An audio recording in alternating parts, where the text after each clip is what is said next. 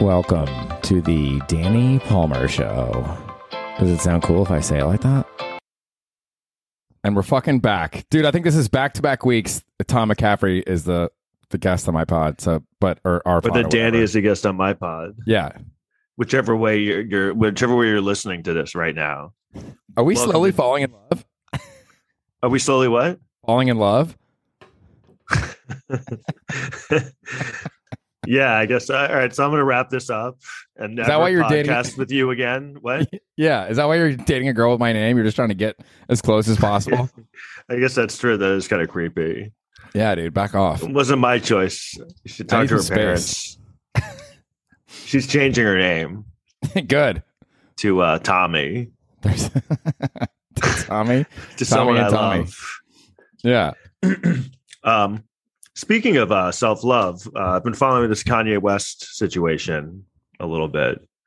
I don't know how familiar you are with what's going on with Kim Kardashian, and then he's mad at Pete Davidson or something. He wants to kill Pete Davidson.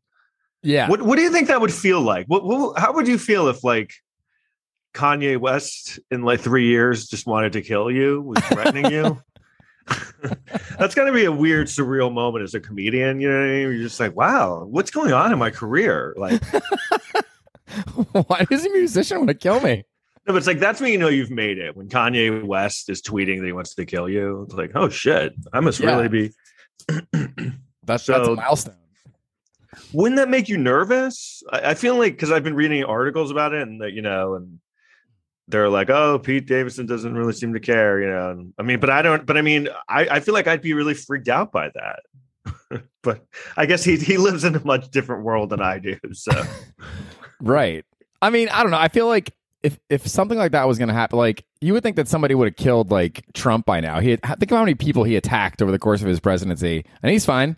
I mean, I guess, you know, non-presidents don't have the Secret Service to protect them, but how many times is a vendetta actually carried out on a celebrity? Yeah, no, you're right. You're right. I don't think there really is a threat that he's going to like kill him, but it must be weird that this huge celebrity is, first of all, like if Kanye West just knew who I was, that would be like insanely surreal to me. And then the fact that he wanted to like beat me up and like put you in his song lyric. Right, putting me in song lyrics, he was going to beat me up. Like again, that's another level when you're in a song lyric of like the biggest rapper in the world. Yeah, that's kind of like making your profile even larger. It's like accomplishing the exact opposite of what he's intending. Well, that's the thing is like I feel like that's the thing about, you know, Pete Davidson. Like, you know, I know people talk about the whole time, like, you know, all these women. You know, he gets all these women, but the thing about him is like he always gets in these like really weird these relationships that always seem like peppered with a lot of drama. Do you know what I mean? Like there's no normal relationships. That feels like that. So, and at this point, like how would he ever even go back to just a normal? How could he date like a normal girl at this point? That would just be kind of like boring, right?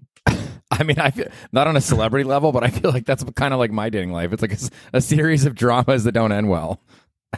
Yeah, I guess that's true. Yeah. I mean, it's completely different, obviously, but. Are any rappers threatening you to kick your ass? I just heard the new Jay-Z album. I think they've seen me as no threat. What? Yeah. Yeah. The fact that like one of the biggest rappers in the world, you're a threat to them. It's like, holy shit. Eminem thinks I'm going to take his girl. Yeah. But also just kind of, it's really funny to watch it too, because sometimes we talk about like women and dealing with women, and it just shows Kanye West has like no game when it comes to women. You know what I mean? He's handling it so badly. He's making it so bad. But do you know what I mean? Like looking from the outside, you're like, dude, what are you doing? Just fucking stop. Like, just leave her alone. You're pushing her away more and more by doing these, and you're just pushing them together because now they're like a team against him. You know what I mean? It's kind of like game 101. I feel like, you know, you learned that early on, but I guess he never. That's the thing about being famous. It's like you don't have to learn how to be good with women because your whole thing is being famous. So, yeah. And then over the course of time, your weaknesses rise to the surface when you have to actually deal with real problems, you know? Yeah, like he's just coming out very, very desperate. And he keeps writing songs. Like he sent like a Truckload of Roses. It's gonna be hard. Yeah, that's a bad move. No woman is going to respond to that. Especially a woman who's kind of like off. Who's broken up with you because you're kind of weird and you're kind of clingy and stocky and yeah, I get the feeling with Kim Kardashian you kind of have to like have better game, you know. I think you gotta have some confidence, you know. Just like he has confidence, but he's just playing it all wrong. He's just coming off like, and now she's like, now there's every story I see. The thing that's weird about it is it's like hurting his legacy a lot, you know, because he has such a huge, great legacy, and now he's kind of coming off as just the crazy guy. What do you think he really? What do you think is happening? You think he's just kind of lost his mind in the last like 4 years? He probably. I mean, it sounds to me like vanity too, right? Like he's obviously the biggest rapper in the world, or arguably. And he's a huge celebrity. He's a huge star. You know, she's famous. He's famous. And then it looks like he got, you know, like he's the loser in this scenario.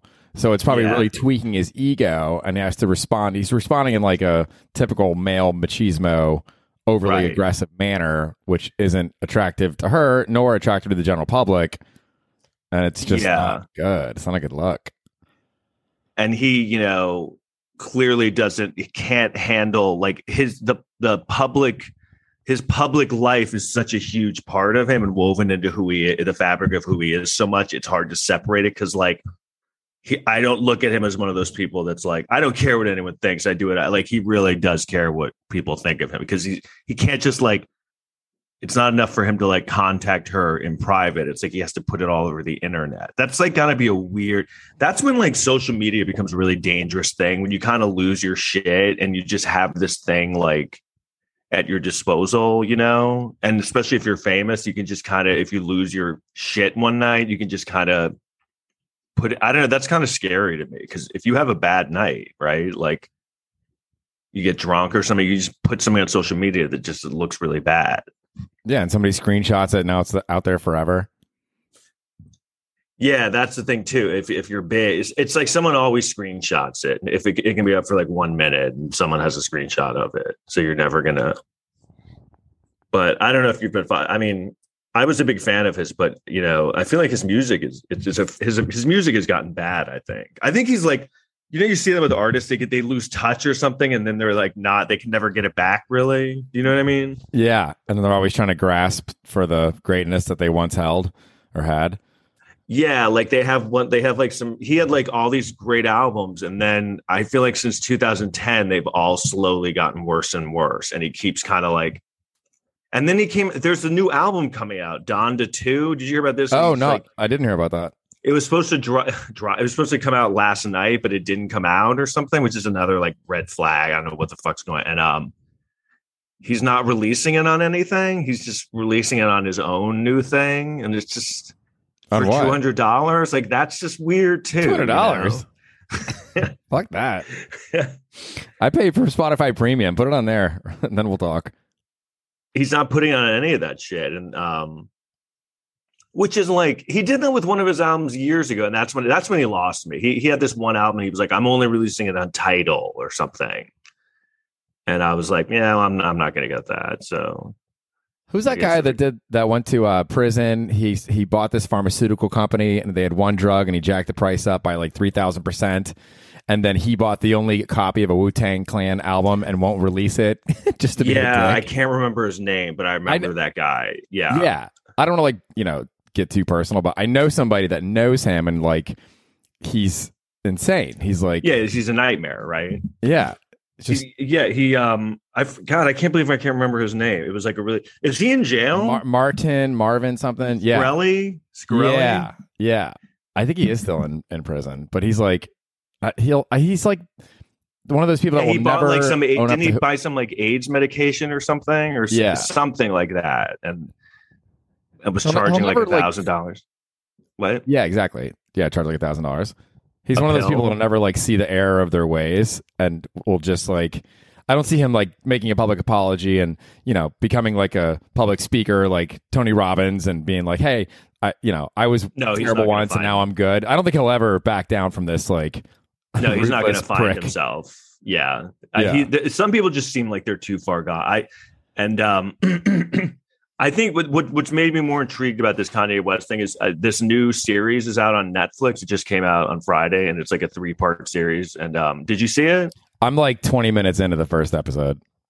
It's called Genius. Like, yeah, it's cool. It's kind of cool. That Cookie guy, his producer, like tape clips from back in the day when he was like really starting out. Yeah, well, that's what's cool is watching him from before he was famous, when he's trying to get like all this footage of where he's a producer, but he's not a rapper. Well, he's not respected or known as a rapper yet, and no one's really taking him seriously. And but it's amazing because he has that confidence already and that kind of swagger. Like you already see like the beginnings of it, where he's like, I'm a genius. Like no one like understands. Everyone's going to see what a genius I am. And it all came to fruition, but it's weird to watch it kind of like also take him down, now it's kind of a fascinating, I don't know. But you know what I mean? It's like you're watching kind of, it was the same thing with like Tupac. Remember when Tupac had his big like meltdown, when everything kind of like went to shit in Tupac's life? Like he kind of fell apart in front of the world's eyes and then he got killed. It was like watching this movie in real time happen, like this guy losing his mind and like self-destructing. So that's kind of what's with Kanye West. And where we are, I feel like with pop culture and entertainment is like, that's part of the show now. You know what I mean? Like that used to be behind the scenes, like, oh yeah, they're really like fucked up behind, but now we get to see them losing their shit. And that's almost kind of how you keep your relevance, like, Jesus. Oh no. But yeah, it's just bad. You know what I mean? Because in a way, everyone like, it's like a train wreck. It's like the car wreck. Everyone's like stopping to watch the car wreck, and and it's sad to see it kind of. I don't know. I don't know if sad. I mean, it's sad, but I think also it's kind of entertaining. Right. Do you think Kanye has that awareness that this could be entertaining and keep him in the public eye, or do you think that he's just like responding like reflexively to what's happening in the moment? That's the thing about him. He seems so impulsive and like he almost, you said you watched a little bit. Watching the documentary, it's like he almost seems like Rain Man. Like, you know what I mean? Like he seems almost like he is a genius, but he's like weird, like almost like he's on the spectrum somehow. Like he's really smart and creative, but like because of that, he's kind of not great at like navigating. Like I don't think he sees things the way from a perspective of other people. That's what makes him such a genius. But because of that, he doesn't get like how he, you know what I mean? Like, I think he just behaves in a certain way that might not be the healthiest way. And, he feeds into kind of like, that's what people want, like he'll be like attacking paparazzi and yelling at people in interviews. And like, that's what they want because it gets some ratings. But, and, the whole Trump thing, I mean, they totally just manipulated him to help themselves, take votes away from the Democrats. You know what I mean? And I feel like he kind of played right into that. And that's kind of because they played to his ego. They knew what would get him on their side. You know what I mean? Like, because they were just like, oh yeah, you're so great. You're so great. And I think he's very like Trump-like in a way. You know what I mean? Personality wise. Yeah. And he likes Trump. So you can see that affinity in action, Yeah, that's probably why he like responded so well to Trump, because they're really similar. Like they're both so driven by like what people think of them and their image. So it's like, and I think Trump like played into his ego. And so he, because he's like Trump, he's like, oh man, this guy's great. I love him. He loves me. And then if anyone says anything bad about Trump, who's so close to, he's like, you don't get it, man. Like I get this guy. You don't get him. But I think he like when you get that, he's so far deep. I don't think he has a perspective of anything that like he's not seeing it how we're seeing it, Yeah, I was thinking of like the image of like a mountain range when you've got these like 2 or 3 peaks that are like Mount Kilimanjaro. That's like Kanye's like talent of creative output. But then there's so many other parts of the range that are lower than they should be because so much of his energy and brain power is going towards the creative genius, and then not enough is going to like social self-awareness and social skills. I mean, what the fuck do I know? Yeah, like it seems that way. It kind of makes sense because I feel like a lot of great artists are kind of lacking in their social dynamics, or they probably don't know how to manage things like that. And someone who's like a great artist like is going to be moody and temperamental and volatile, and he just kind of I I don't know. I mean, he clearly is. That's when I met. Like, he almost seems like on the spectrum, autistic, like a genius level, like that, but also kind of like weird, like not. Doesn't seem like a normal person, and like socially, like he doesn't know how to interact with people. Yeah, it's also like it's almost like what do you want in your life? Like, do you want to be like that's the general rhetorical? Do you want to be like someone who has this peak of genius and fame and fortune, but then you're lacking on some of the other like basic life skills? Is that better than, you know, people like you and I that aren't like giant celebrities, but I think we have a decent sense of social skills and we don't like alienate the people around us, and certainly not in a public sphere. Yeah. You know, like pick your poison. Yeah. I don't know. I mean, like, I don't know that my social skills are like so much better than his even. Yeah, you're a disaster. I mean, no, they are better, but I don't think they're like eons above him. I mean, I think I struggle with that a little bit. With what? I think a lot of comedians do. Struggle with what?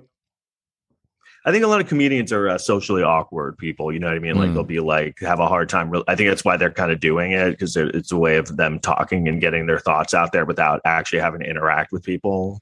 Right. Not all of them, but I think a lot of them. And I mean, it also makes sense that,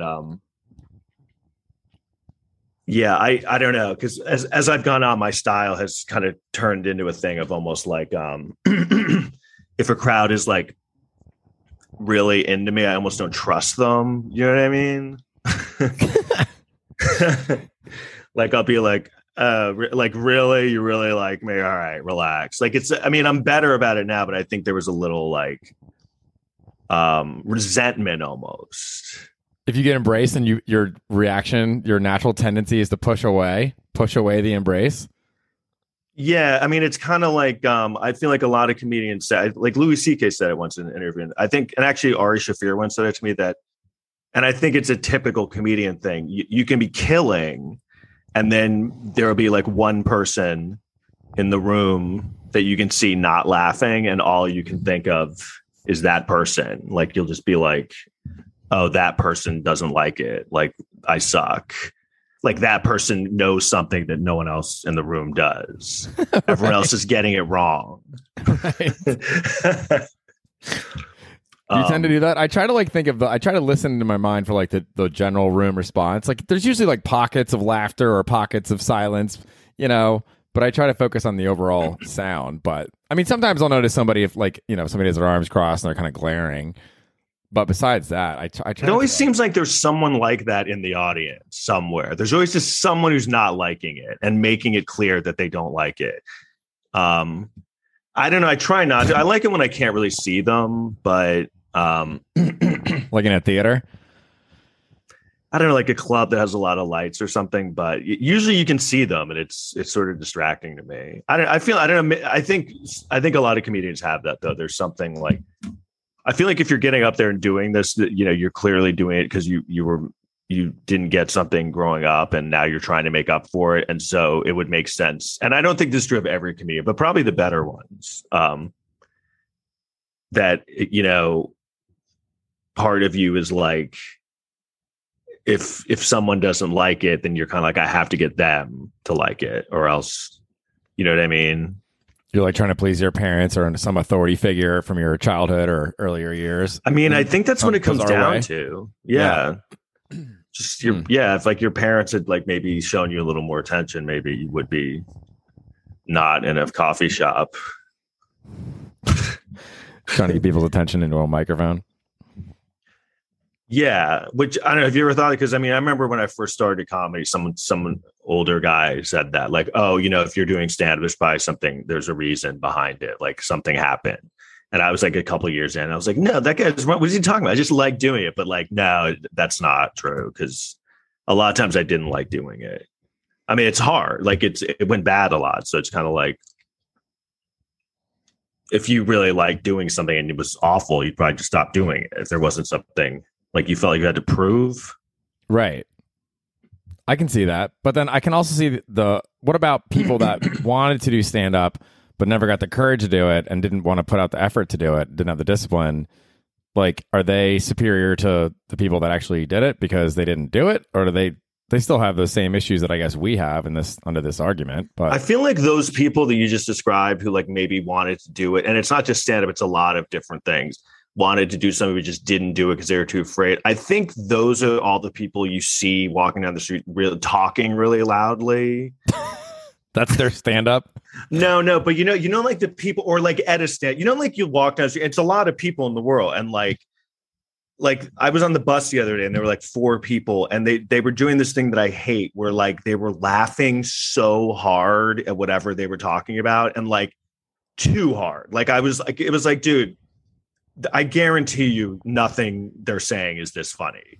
So it's clearly like they're laughing really loud to like be like the center of the fucking, I was on the bus to be the center of the bus and so that everyone's like, wow, they're really having a great time. And it's like, why do you have to laugh so loudly? Like, it's like, can't you just enjoy it? Like, why do you have to ruin my night too? You know what I mean? Like they're laughing so loud that it's ruining my experience on the bus.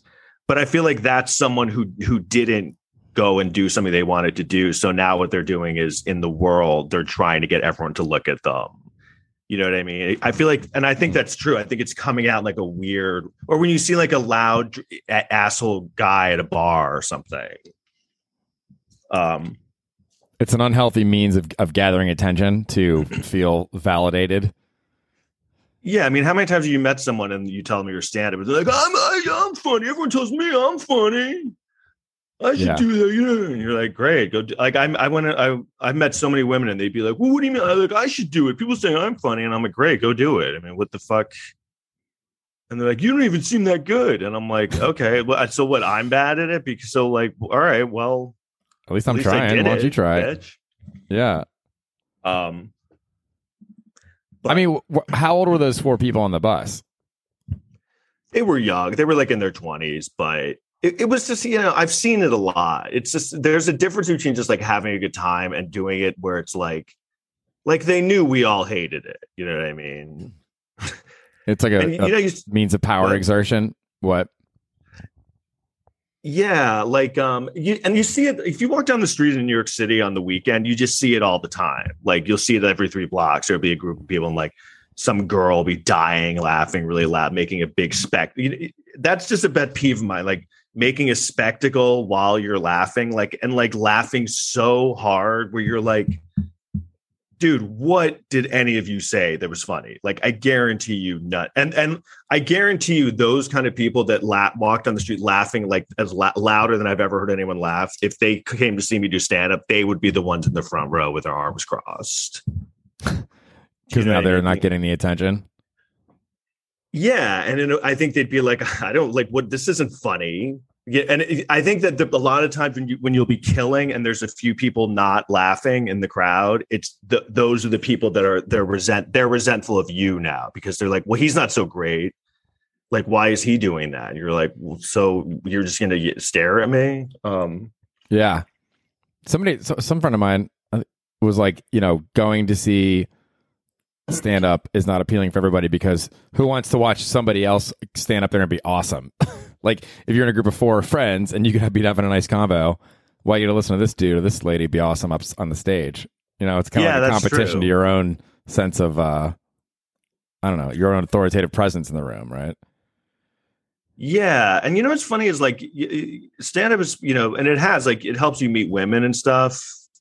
You know, kind of is a good way in to meet women because, well, that, you know, that's the thing. They're always like, I want a funny guy. And like, I've dated like so many women who like, where it didn't last long. And like early on, they would come see me do stand up. This happened like 4 times in a row. And I would like kill. And then like, they would blow me off. And I was like, so I don't understand. So like, you want a funny guy, but like you just saw the funny, like I guarantee you're not meeting anyone funnier than this on Hinge. But I think it's partly they want a funny guy, but they don't want someone who's so funny that it's like threatening to that. You know what I mean? They want someone who's kind of like who is like a like easy funny. Do you know what I mean? Not like they don't want someone who's really funny. I don't know how to describe this without it sounding like I'm saying, but I can be really funny. So they've saw me in that situation where like a crowd of people thought I was really funny. That shouldn't drive you away from me if you're into funny people. So, well, wait, but counterpoint would be that you're using your performance as the only lens by which they are evaluating you. Maybe they're on the second date. There were other things about you that they didn't like. Impossible. Well, impossible. No. I mean, yeah, I guess so. But it's like it'll be someone who like I've been dating. I've gone out a few times and it's going well with them. And then they'll be like, usually they'll be like, I want to see you do a show. And I'm like, all right. And then they'll come and they'll kill. And they're like, yeah. And then like they're into it, but then they kind of like will. Soon after that, they'll kind of blow me off. And I'm like, okay, so I guess you're right. But I guess it's kind of a thing where it can go both ways. Like, I think you can be really funny and also kind of like it can be alienating a little bit. Like, and I mean, I'm sure there's women I've dated who like just didn't think I was funny, but. And the novelty can probably wear off too, right? Like, I mean, I guess if it's only the second time they saw you perform, it's still pretty novel, but I don't know. I feel like there's I felt like one of them was someone who was like, I'm funny too. And then it was like, oh, wait, I'm not funny next to this. So I think it was also kind of like, oh, this is going to be all about him. You know what I mean? I think some people don't like being in like women a lot of times want to be the center of the relationship. They don't want it to be like, oh, you're the funny one and the charismatic one in this relationship, and I just stand here. Right. Which I'm not saying that's what you automatically would be, but maybe they were like, maybe they saw you as I don't know, maybe, like.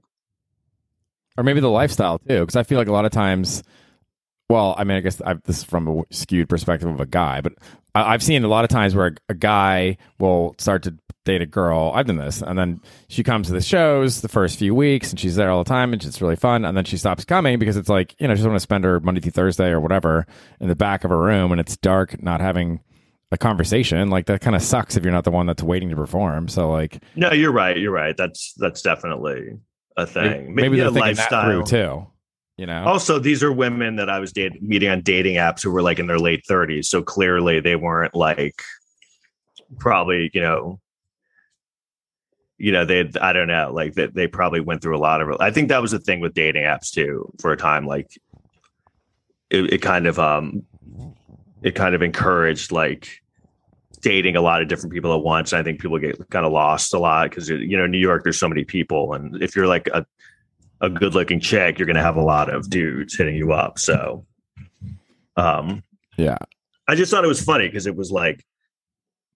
It's usually the opposite, like, well, because it's always like, sense of humor. Oh, God, sense of humor. But it's like, well, I mean, this is as funny as it gets. So I don't know what you think you're looking. I don't think you're going to meet Richard Pryor on fucking Tinder. Maybe it's because you say things like this is as funny as it gets. But don't they want like sense of humor and confidence? 100%.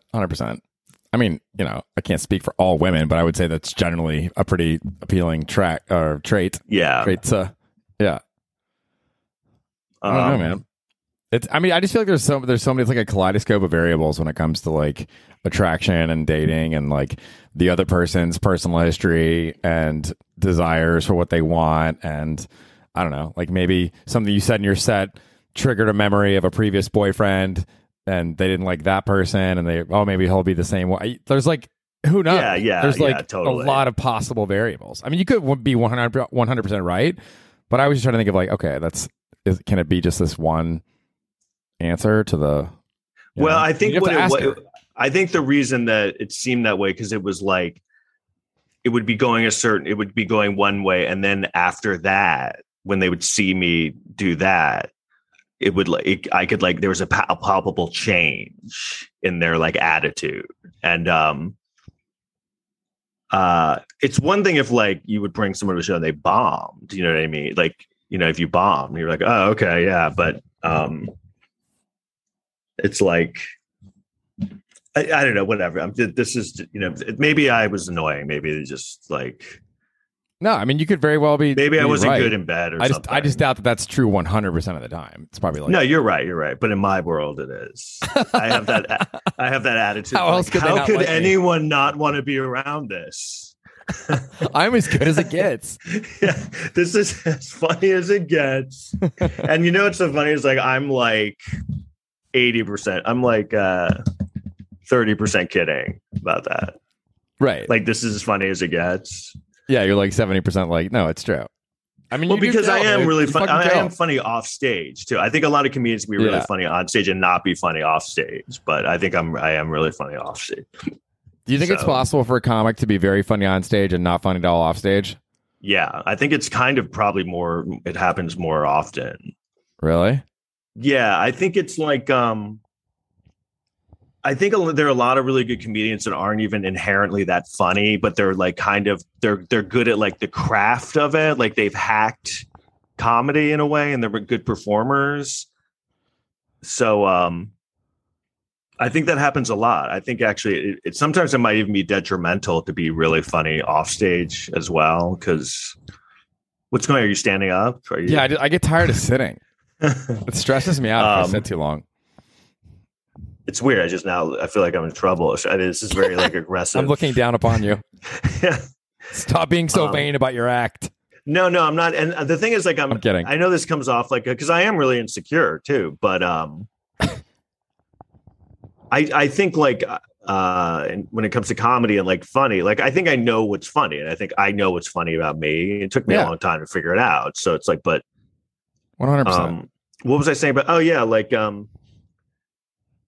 because like for me personally, I don't know what your experience, but like, I was like, I grew up being like funny. Like I was funny, like young, I knew I was really funny. And so when I started to do stand up or pursue that, it seemed like I always got in trouble for being funny young. It was like, it wasn't like, it helped me with like friends and stuff and like, get around, have a lot of friends and stuff. But, I feel like I always got in trouble for it in school and like from my parents. So it wasn't something that was like nurtured and like, oh, you're so great. It was almost like something like, hey, stop doing that. You know what I mean? You got to get serious. And so when I started doing stand-up, it almost felt like not doing something, like that I was doing something wrong. And it didn't seem like a thing that you would like do as a job. It felt like something you did in the back of the class to get in trouble. So yeah. I think a lot of people approach it as like, I'm going to do this as a career and this is what you have to do. And I always looked at it as like, well, this is like dumb what I'm doing. This isn't even like a real thing. How would you even turn this into like getting like people paying you? You know what I mean?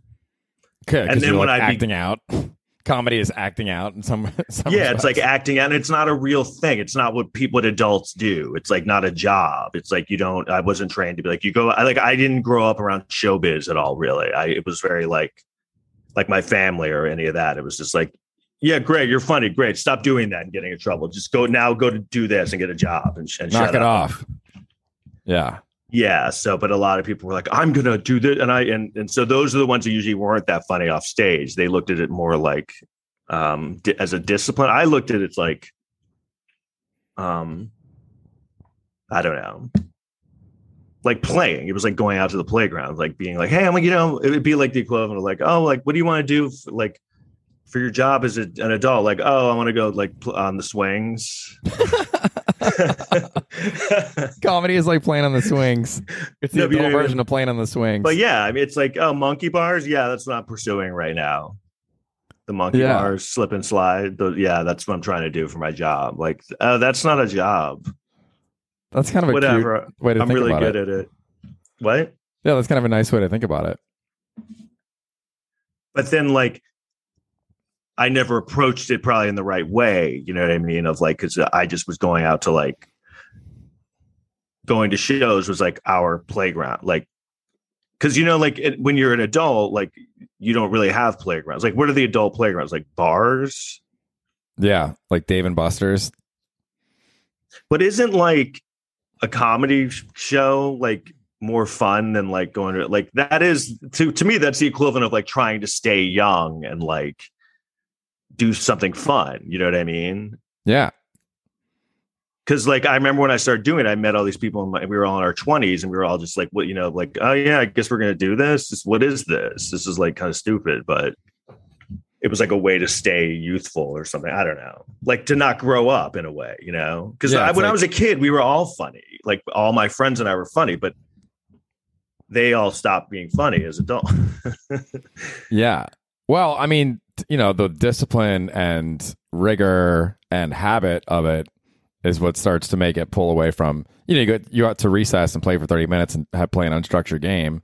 That's different than, okay, every day at recess, we're going to practice getting better at hopscotch and have drills. You have to have a tight five and then you're competing with each other. Yeah. The discipline is what pulls it away. No, you're right. It's not because, right? And that's the other thing about comedy too, is when you really get into the thick of it, it's not really like, it's competitive and like it's hard and there's a lot of shit. It's not fun most of the time, but part of it has to be fun or else you would stop doing it. You know what I mean? There's like something there that, or like if you're a writer on a TV sitcom, or like you work at SNL and you have to stay there all night on Tuesdays or Wednesdays or whatever, like there's comedy jobs that are real fucking jobs with long hours, or a movie, like shooting a movie where it's like 12-hour days, 6-7 days a week. The play is at the core of what you're doing, but the day-to-day is certainly disciplined and in line with work. Yeah, no, right? it's very, there's a lot of work. There's a lot of, I'm making it sound like it's just all play and stuff, but like, I guess that's the whole point. Part of it is like, you have to like have some aspect of play in it still, and enjoyment in it. It can't just be completely just like a grind and something that you're just kind of like drudging through and like, all right, I got to do, like, there is that aspect of it. It has to be that's what's so hard about it when you think about it, is like you have to be really like relaxed and having fun in a really unrelaxed, tense environment and on command. Like, okay, go up there where it's really uncomfortable and it's hard, and act like you're fine and you're not nervous, and you just can be completely relaxed. Like, okay, cool. While they stare at you and yell at you. Yeah, good luck summoning that core of joy when it's a tough room, right? Right. It's like, okay, go play on the monkey bars in front of these people staring at you. Right. And then also like traipse around town to 2 or 3 shows a night and schmooze and work on your act in the green room and wait to go up and get bumped, and like there's a million and then become friends by yourself at midnight. What? Yeah. Become friends with the right person and get this person to like you and schmooze this person and like, I mean, the being funny part of it is like such a small part of it. So that's what I think that's what I meant. Like, it's like, there's a lot of people who aren't that funny who are good on stage because they're more, the whole business and discipline aspect of it is a much bigger part of it. And that's usually what you have to do to get to a certain place with it. But I guess that's what I was trying to say. Like early on, I was like, well, what we're doing is ridiculous. So like, you can get better through discipline and effort, but I still think that if you don't have that core sense of funny, then you're not going to be that great, even if you schmooze your way to the top, quote unquote. Yeah. Even though I think you can be not very funny and figure out and hack comedy in a way. I think you can, if you're not even that good, if you're around comedy and study it enough, I think you can figure out how to write jokes. Yeah, but will they be good? Will they maybe funny? I think like, I don't know. I mean, like, I think there's a lot of people who aren't that funny who are like really successful. I mean, I don't know. Maybe not really subjective. Successful. That's what makes it tough. What? But I've seen it a lot where like I'll see someone and they're really bad, and then like I'll see them a few years later and they're like way better, and you're like, oh, how did that? Okay, like I'm like, all right, did they get funnier or did they just kind of figure it out a little bit? But you're right. If you're bad, I've seen people do comedy who like I'm just like they're never going to be good ever. Yeah, and some of those people stick with it and they're disciplined. To their credit, they're disciplined and they're rigorous and they continue to build relationships and they like run shows, but at their core it's just still not that great. But I mean, God love them because they probably have a better, the more they're probably more willing to have the discipline, not the discipline, I think I'm disciplined, but they're more willing to like put in the work day in and day out to get more opportunities than someone who has like a day job like me, I don't know what I'm saying. But I mean, there's something to be said for having that rigor and that discipline over time. But some of those people are still not funny even after all that time. Yet they've developed a circuit of shows that they do because of their discipline and rigor. Yeah, and I've continuously perform. I've definitely seen it where someone is not that great, and then they can. I think you can be not that great and develop an act that is passable. Yeah, I agree. You know what I mean? Like, you won't be great, but you can like figure out if you really work hard at it. Totally, you can like. And again, like, you won't be great, but you'll be like, oh yeah, that guy. Because and I think that's what a majority of like the comedians out there are. There's a lot of like, forgettable comedians where you're just like, oh yeah, that guy, yeah, he said things and they sounded like jokes, and then he left and that was nothing. But I think that's where the whole thing of like someone have a really strong voice like stands out, because they're like, oh, well, what are they like? Who's this guy? Like, this guy seems different than everyone else. Like, even the jokes are like, there's something different about it, because it's like, that's the whole thing, like having your unique view on it. But there's, I think, like, it's what we were talking about. I think a majority of the comedians are people who've like kind of hacked comedy and like figured out like how to write like a misdirection joke, for 30 minutes, and they can do that on the road. You know what I mean? So it's kind of like, they won't be like, great. What? Are you saying the majority of comics are not funny, but they put in the work to get there, to get to that point where they can do that? I think that's why. I think, how it's always like, there's so many comedians now. Oh my God. I think that there are a lot of comedians, but I think like majority of them are like that. Very like forgettable. Like they've kind of watched comedy, figured it out, what you need to do.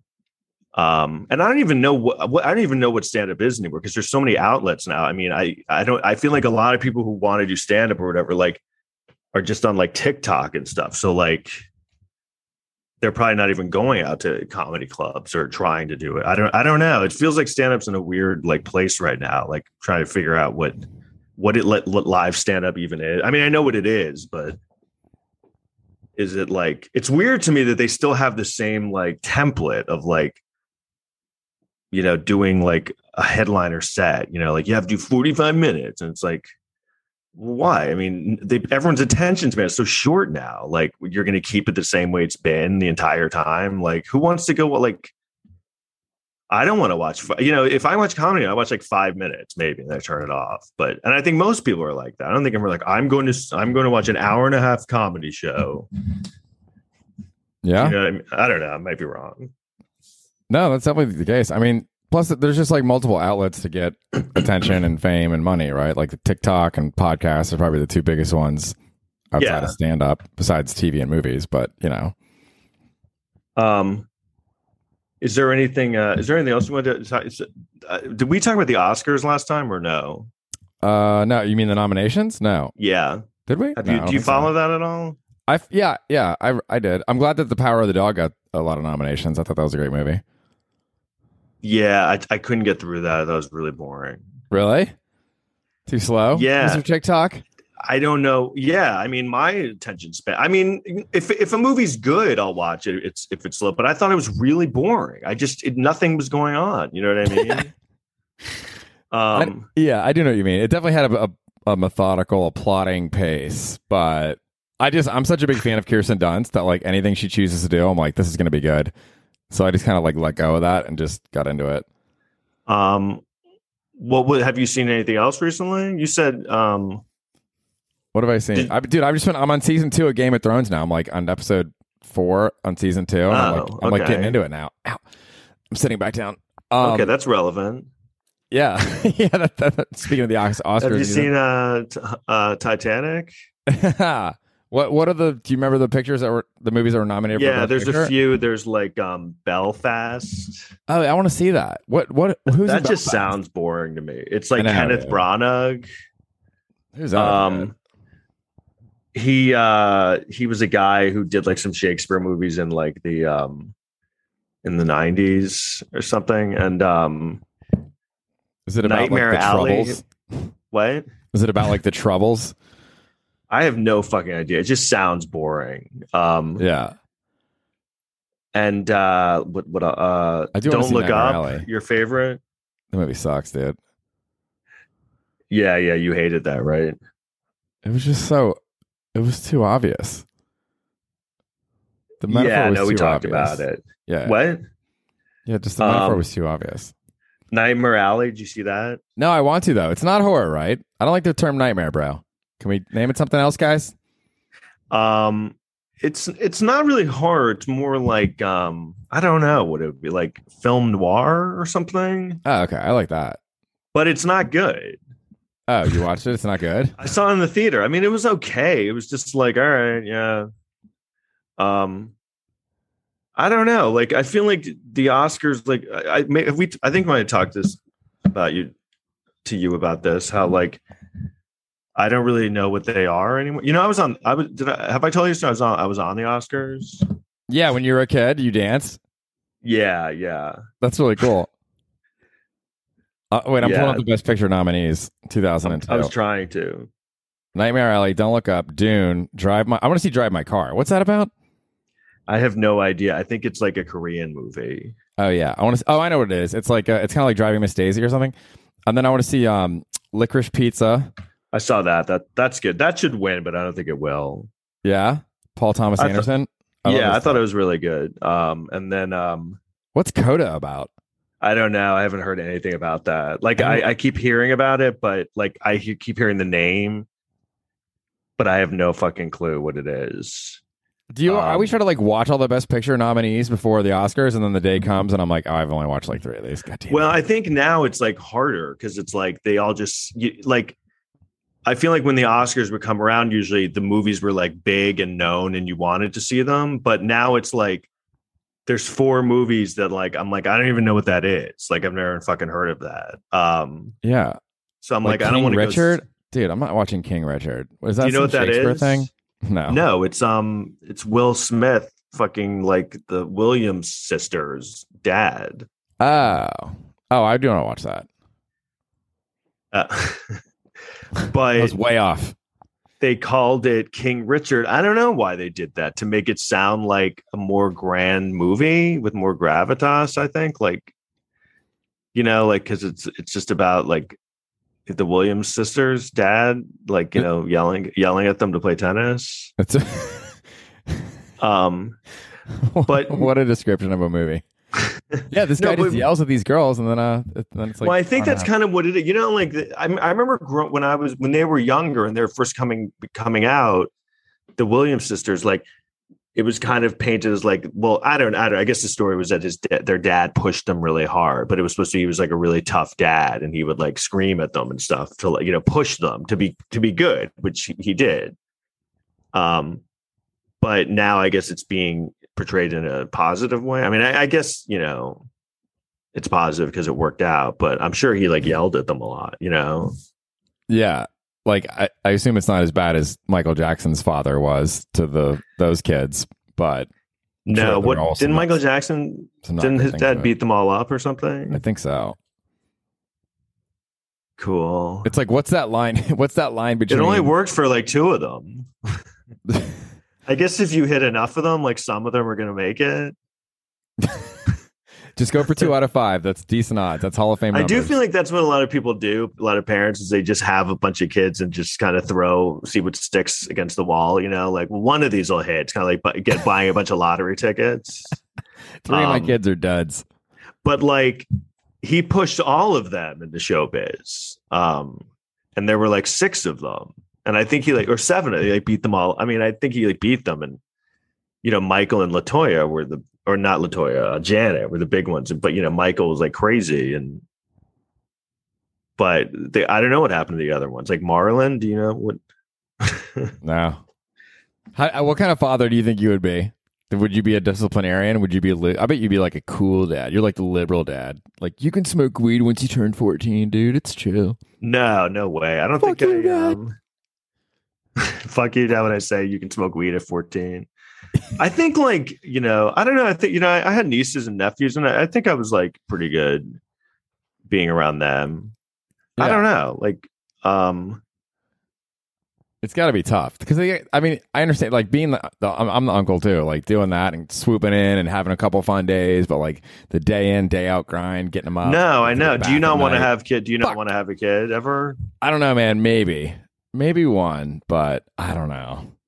Maybe not. I think about that recently, and like I go in and out of it. Like sometimes I think I'm too selfish, and like I don't know that I have the energy completely to give to, because I feel like that happens. I mean, my fucking parents had 3 kids. It's fucking crazy.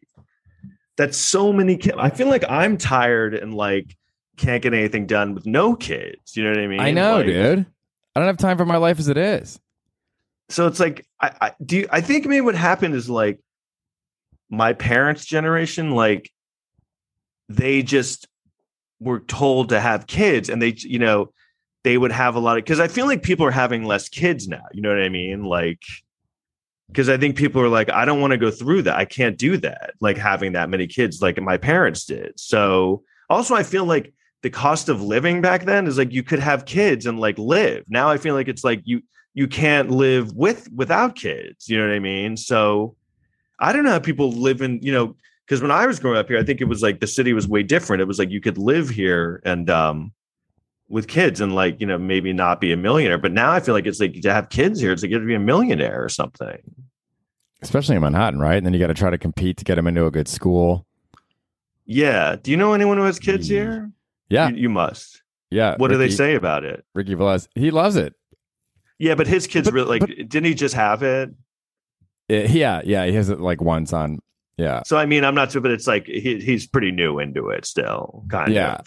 I was talking to Johnny McDonald last night up at Comic Strip Live, and he was telling me that he has one kid, and he's like, that's all I can do in the city, man, is one kid. It's just too expensive. I know. Jeez, man. Like, what does he say about it? He loves it, but he's like, that's it. I can't afford more than one. That's beautiful. Is that he should put that in a card? I love you, son. I can't afford. That's it, man. Any more of you. I can't afford anymore. Yeah. But I think back to like when I was a kid and like, you know, I mean, I must have been so annoying, you know, just thinking back now, being my age now, like how I was as a kid, you know, my parents must have been so tired all the time. And I, you know, they didn't always seem mad at me. But now I'm thinking it had less to do with me, but just more to do with life. You know what I mean? Yeah.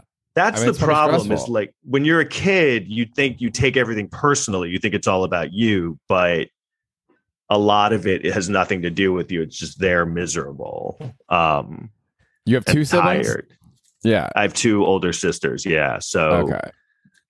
And I do feel like I kind of got a vibe that I was like a burden a little bit. I think that's where that's probably why I ended up doing stand up. Like because I always felt like there was something I had to like prove, you know what I mean? Like you felt like you were a burden, just dragging them down, and you wanted to say, hey, look, I have value. Like a burden in terms of like not dragging them down, but like, oh, this is annoying to them that they're like having to do this for me.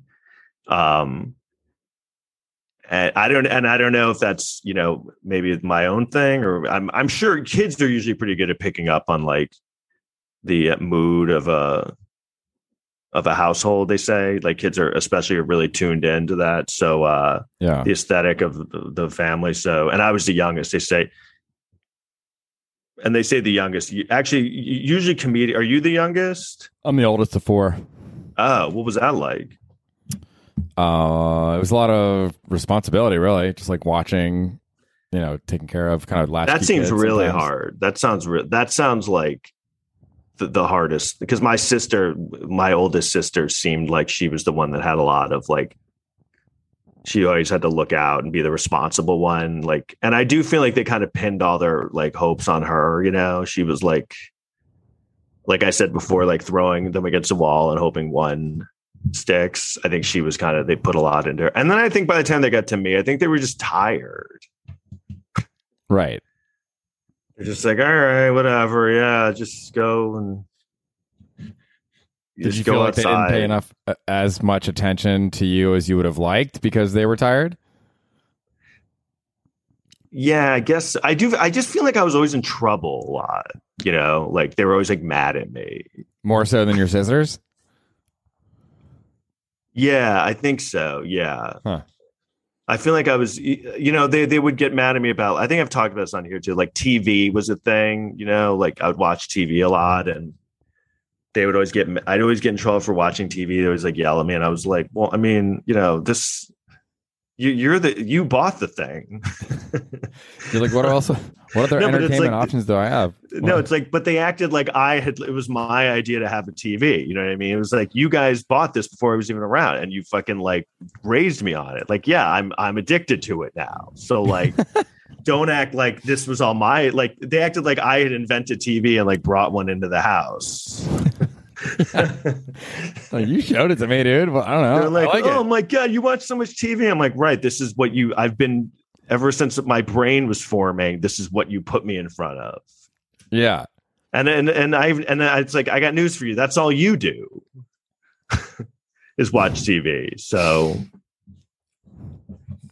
dude, can I one thing I watched on the news tonight, like, I mean, I know that like ostensibly this is like a beautiful, heartwarming story. Not beautiful, but a heartwarming story.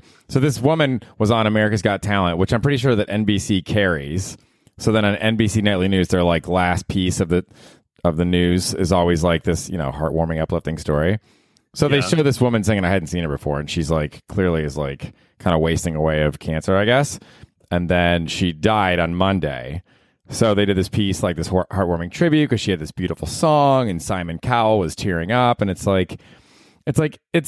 nice that they did that piece, but it also feels somewhat exploitative. It's like, oh, look, this woman died and she was on our TV show that our network owns. And it's also like a promo of the show, a free promo of the show.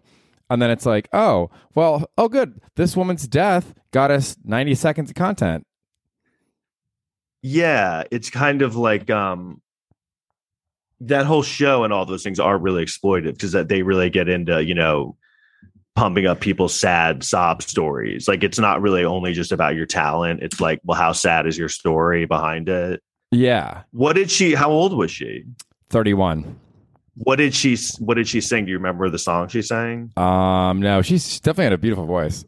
Did she go on to like do well on the show? I think she didn't. I think her health started to deteriorate and then she didn't go that far because of that. But I don't really remember. It was like it's so weird. Like when you like, I don't know. I mean, it's hard. It's hard. I mean, it's nice. You don't want to be cynical, but there's also like this other side of it. Like, yeah, it's like, come on. Did they highlight a woman that died on a competing network's TV show? No. Yeah, when it comes down to it, it's all about like. They're not doing it to do the right thing. They're doing it because it'll help their brand and the show. And that show especially is very about like your story. It's like, like the Oscars is all about that. Like, like the Oscars, they're always like, well, this guy had a really sad story. So like, I remember Jamie Foxx won and like one year and like he thanked his grandmother who had died and afterwards they were interviewing people like Oprah was like, oh man, like, I'm so glad he won because, she did say this. She goes, you can't beat a dead grandmother. Like that's what she basically saying that it was good that he won, and it was like, well, I mean, this isn't a dead grandmother contest. So like, but it's like, so Leonardo DiCaprio should be penalized. Like it has nothing to do with your performance. It's like, but it's like, yeah.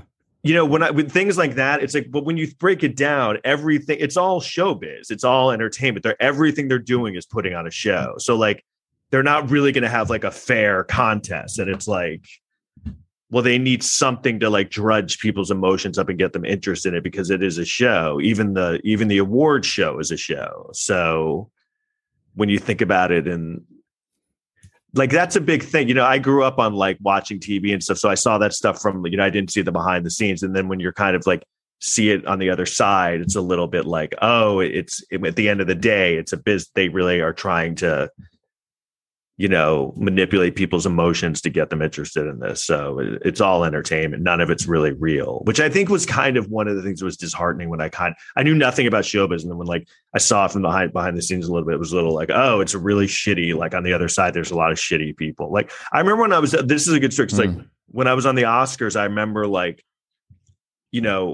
I had only seen TV, I'd watched things on TV and it was like, and then I was behind the scenes, like I was backstage at the Oscars and it looked so weird backstage because it just didn't look like this like glamorous, like cool, magical thing. I was seeing like the set pieces that were moving on TV. I saw these like grimy, shitty dudes, like Teamster guys, like pushing the equipment. And they were like these surly ass. And I remember a couple of them were kind of like saying shitty things to us. Like we were like 10 or 11 years old and they were like insulting us. And I remember being like, wow, this is like weird. Like this is, but it was kind of a good lesson. Like behind the scenes, it's not at all what it looks like. Yeah. What kind of shitty things were they saying to you? They were being mean? I mean, about your appearance? Yeah, I think one of them was like, "Oh, what are you guys like refugees or something?" I remember specifically but it was weird because they were like grown men and they were like yelling things, and I'm like, "What? You're like harassing 10-year-old?" I mean, I'm sure they were just kind of these gruff dudes, but it was like weird. You know what I mean? And I don't know. I guess that was like a big takeaway from that scene. It was because it was like being behind the scenes of like one of the biggest showbiz moments in the world, and when I saw it that young backstage, like I would see celebrities up close that I knew from TV and they looked weird. They looked different up close. So it was like, what is this? Dude, you know what this is? You just reminded me of? This is a memory like deep from my memory bank that I haven't thought of in a long time. When I was in like 3rd or 4th grade, I was on this like local Christian kids game show. And me and this girl, Kim, we sat in these like fake cars and you had to like hit the horn to like buzz in and answer like Bible trivia questions. Oh, really? And I had the tape of it. I probably still do somewhere. And just like, I watched it back and it was like, it was obviously this local kids show. It wasn't like the most amazing production, but being on the set and seeing how like rinky dink everything seemed versus like what it looks like when it's on the camera, it was kind of reminded me of that same thing. And how old were you? Probably like 10 or 11.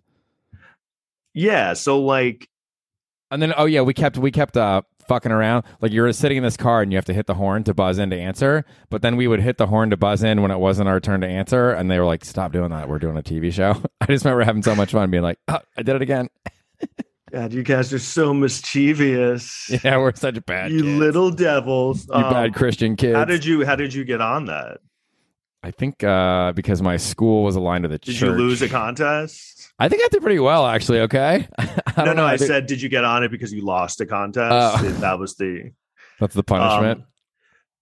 Yeah, like, but even like that, and I always had that. Whenever I was around like a set or something or a TV thing, it was always like, oh wow, this looks nothing like I thought it would look like. It always looked so underwhelming, Yeah. Which always kind of like, I remember when I did some TV stuff, I was like, this is so weird. Like it just isn't not at all what I thought it would be. This might not be a fair segue, but this, what that reminds me of a little bit is I watched, I have like a bunch of old, like It's Always Sunny in Philadelphia taped to my DVR. And I rewatched, for some reason, I just picked this one. I watched The Gang Goes to the Grand Canyon. I think it's season 5, episode 2, I want to say. Dude, that is one of the funniest 30 minutes of TV I've ever seen in my entire life. I'm so glad I watched it again. I laughed out loud probably 25 times. And Sunny goes against that archetype of like, everything's beautiful in Hollywood and showbiz. Like 40% of that show is them in the back of an empty U-Haul with like, they're always in these like grimy locations, like oil stains in the wall. And like, there's, they're usually indoors, soiled mattresses. Yeah. It's like, it goes against the glitz and glamour. I've only seen that show like 4 times. Really, dude? You would like it. It's really well written. It's so funny. It's weird. I like it, but like for some reason I just never really got into it regularly. I do like it, and it's weird. It's one of those shows I feel like I always just kind of lose track of watching it. But yeah, that's I'm trying to think of something else that was that kind of captures that. There's just a lot of, I don't know. Like the Wizard of Oz, like the man behind the curtain. No, like But yeah, I think that's always been my thing with showbiz. It always kind of was like a bummer when you're on the other side of it. I know. And like, it doesn't end well for a lot of people, you know? Like, Robin Williams is one of the biggest stars on the planet, and then he just hangs himself. I know he had mental health problems, but like, this image of what it's supposed to be often doesn't align with the reality, either behind the scenes or in the stars' lives. Yeah, and there's got to be something, because do you remember like all right, so remember like Chappelle when he had his big thing where people called it a meltdown, but it actually seemed like he just was having some issues, and he just kind of like backed away from the public, from the spotlight. Do you remember that? Like when he went to Africa after the Chappelle show? Yeah, and he would say in interviews over and over that he was like the fame and the money was having like an effect on him, and that it felt really weird and alienating because he was now in this position that not a lot of people have been in. So he didn't have any other people he could really relate to. You know what I mean? There were only like 20 people in the world in his position. And so he even kind of said it was a really like unhealthy, toxic environment, which is why he stepped away from it. So you look at like Kanye West. I mean, I don't know, man, like what, it seems like the same exact thing. So I think what happened with him was watching that documentary before he made it. He was really driven and he was really talented, and he knew he had a lot of talent, and he like just knew he was going to do great things.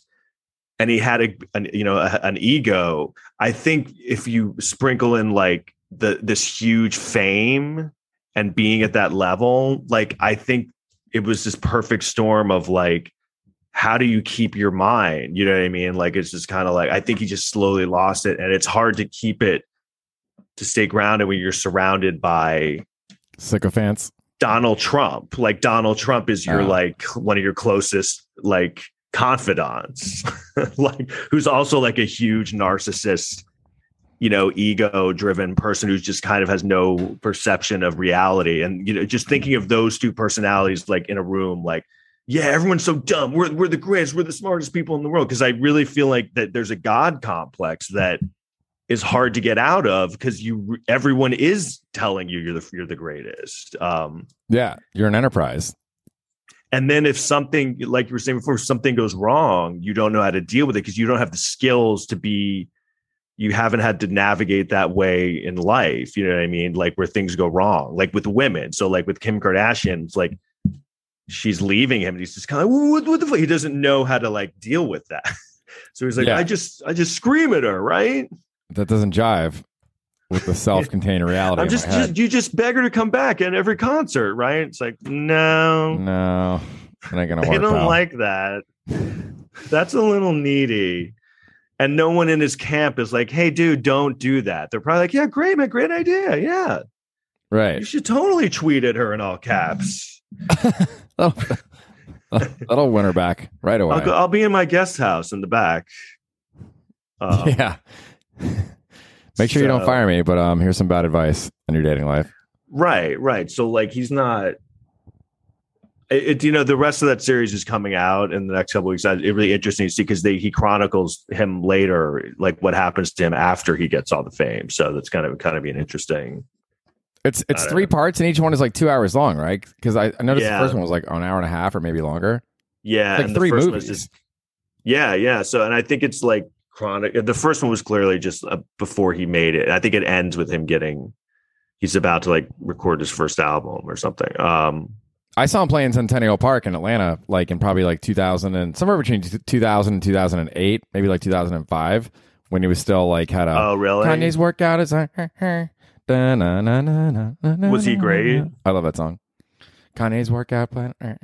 Yeah, it was really great. Yeah, I feel like he peaked into. I think that Dark Twisted Fantasy album was kind of his peak, and then he sort of has not been able to. He's been chasing it since then. But anyway, I gotta wrap it up now that we've brought it full circle. Yeah, bro. Yeah. Good chat again. Tom McCaffrey 722 on Instagram, everybody. Yeah, Danny Palmer Show. That's right, Danny Palmer NYC. Oh, Danny Palmer NYC. All right, cool, man. Thanks. Yeah, great chat, bro.